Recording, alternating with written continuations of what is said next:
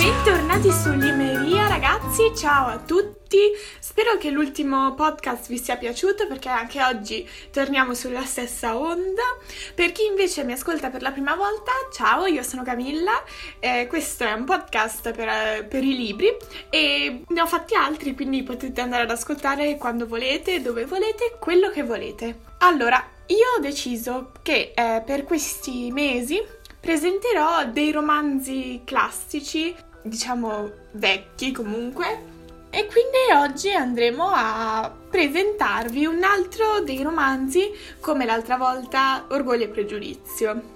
Io vi ho detto che mi piaceva molto Jane Austen, però non vi presenterò un altro romanzo di Jane Austen, ma un romanzo di Charlotte Brontë. Spero che abbiate già sentito parlare delle sorelle Brontë, sono molte famose, Charlotte, sono 3. Emily e Anne.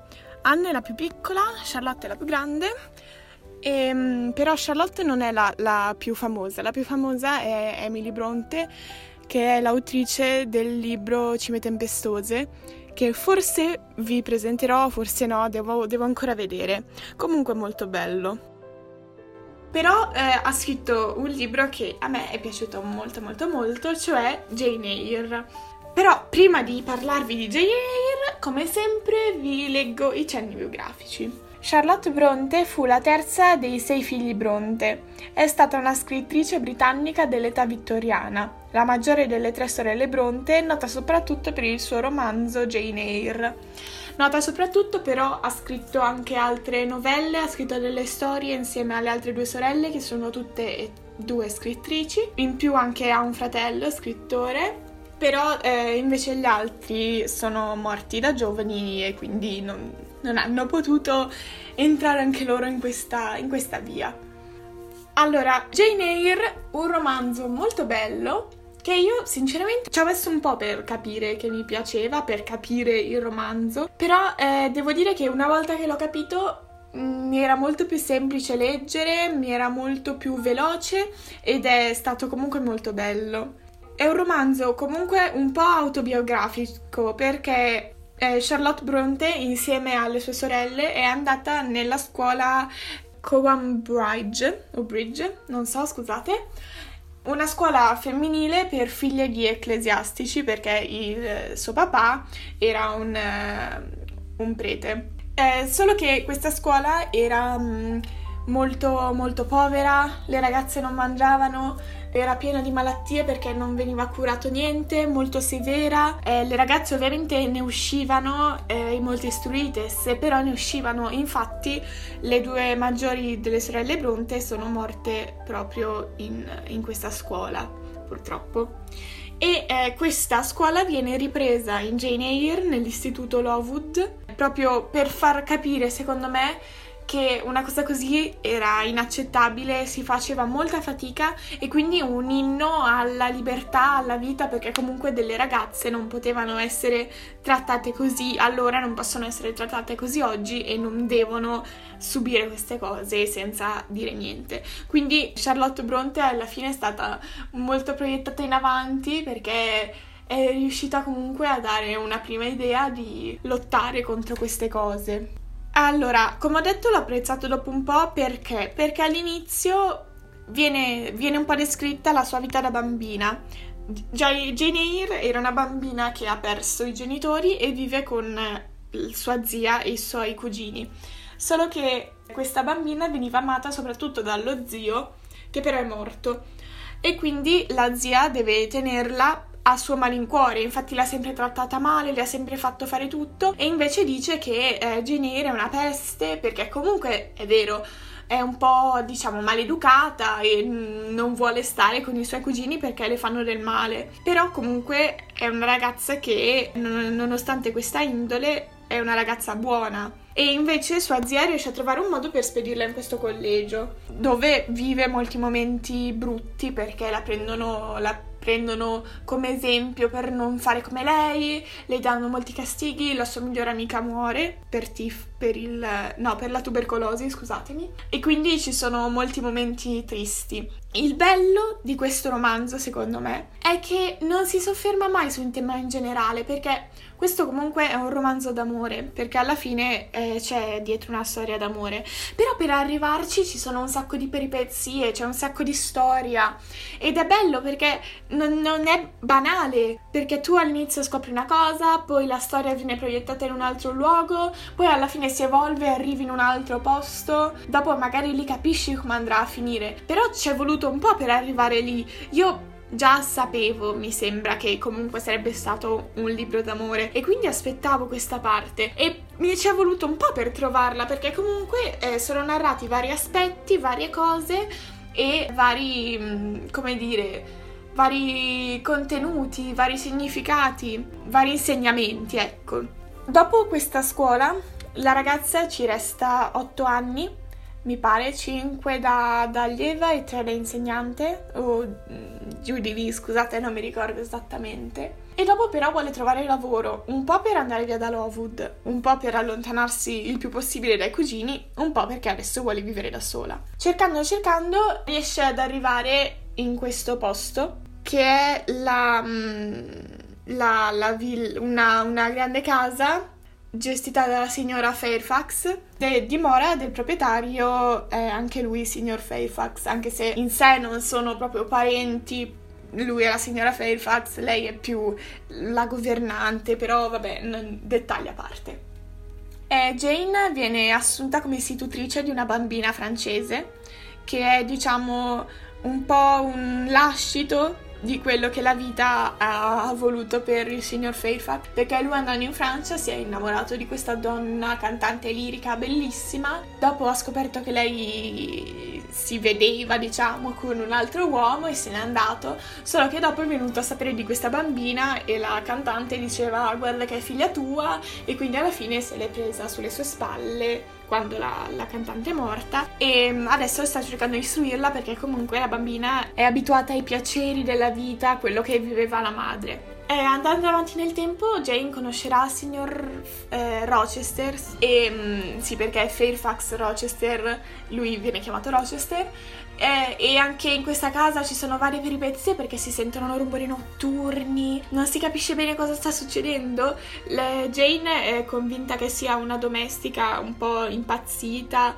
però non può esserne certa e succede un po', diciamo, un putiferio, e intanto però i due restano sempre insieme, sono molto diversi però allo stesso tempo molto simili. Non so come dirvelo, perché lei è molto riservata, perché le è stato imposto di essere così, è molto cauta e si trattiene perché le è stato imposto a scuola, ma lei non nasce così.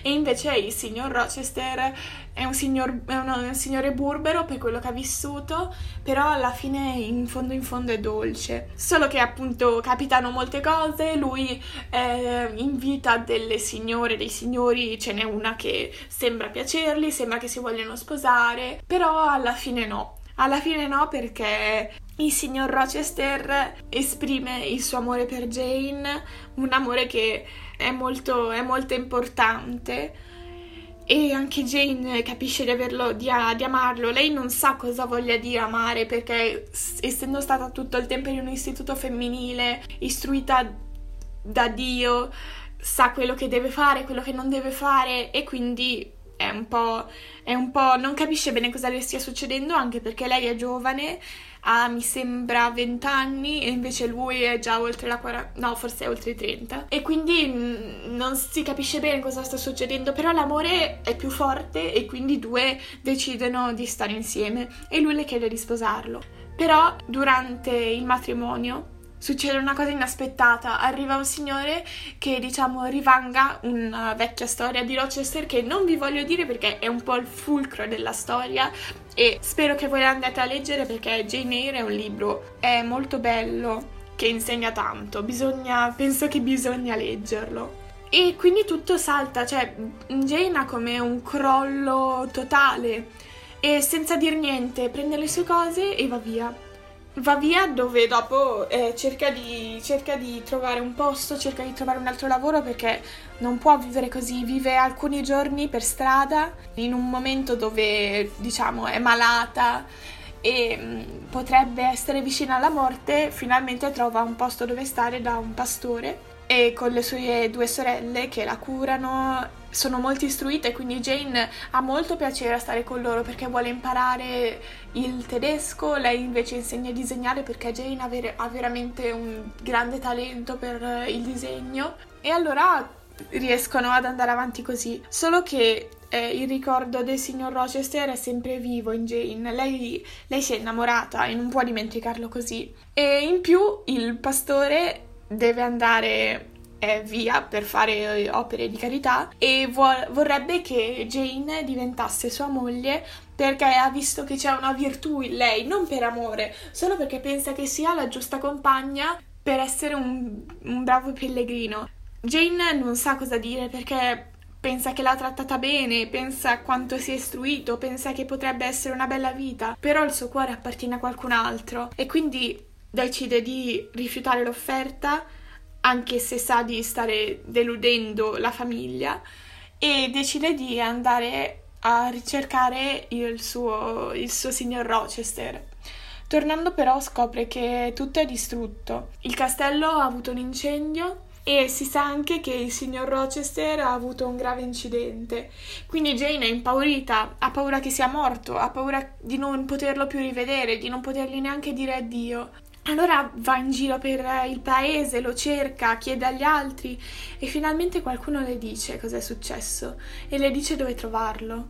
Anche il signor Rochester non ha mai dimenticato Jane. Lui non voleva che succedesse tutto questo, lui l'amava veramente. E quindi nel momento in cui Jane entra, anche se ha avuto questo incidente che l'ha reso cieco, lui riconosce subito la sua amata ed è una scena veramente veramente commovente, devo dire. Penso che sia uno dei momenti più belli del libro perché lui l'aspettava, le ha sempre chiesto di non andare via. Lei ha dovuto lottare contro se stessa per decidere di andare via perché era un disonore essere in quella situazione che non vi ho detto, e però alla fine i due riescono a stare insieme. Jane diventa sua moglie, hanno dei bambini e la storia si conclude bene, sono molto felici insieme anche se non hanno quasi niente perché vivono in una piccola casa, sono modesti sia lui che lei è sempre descritta come una ragazza abbastanza bruttina, e per questo anche che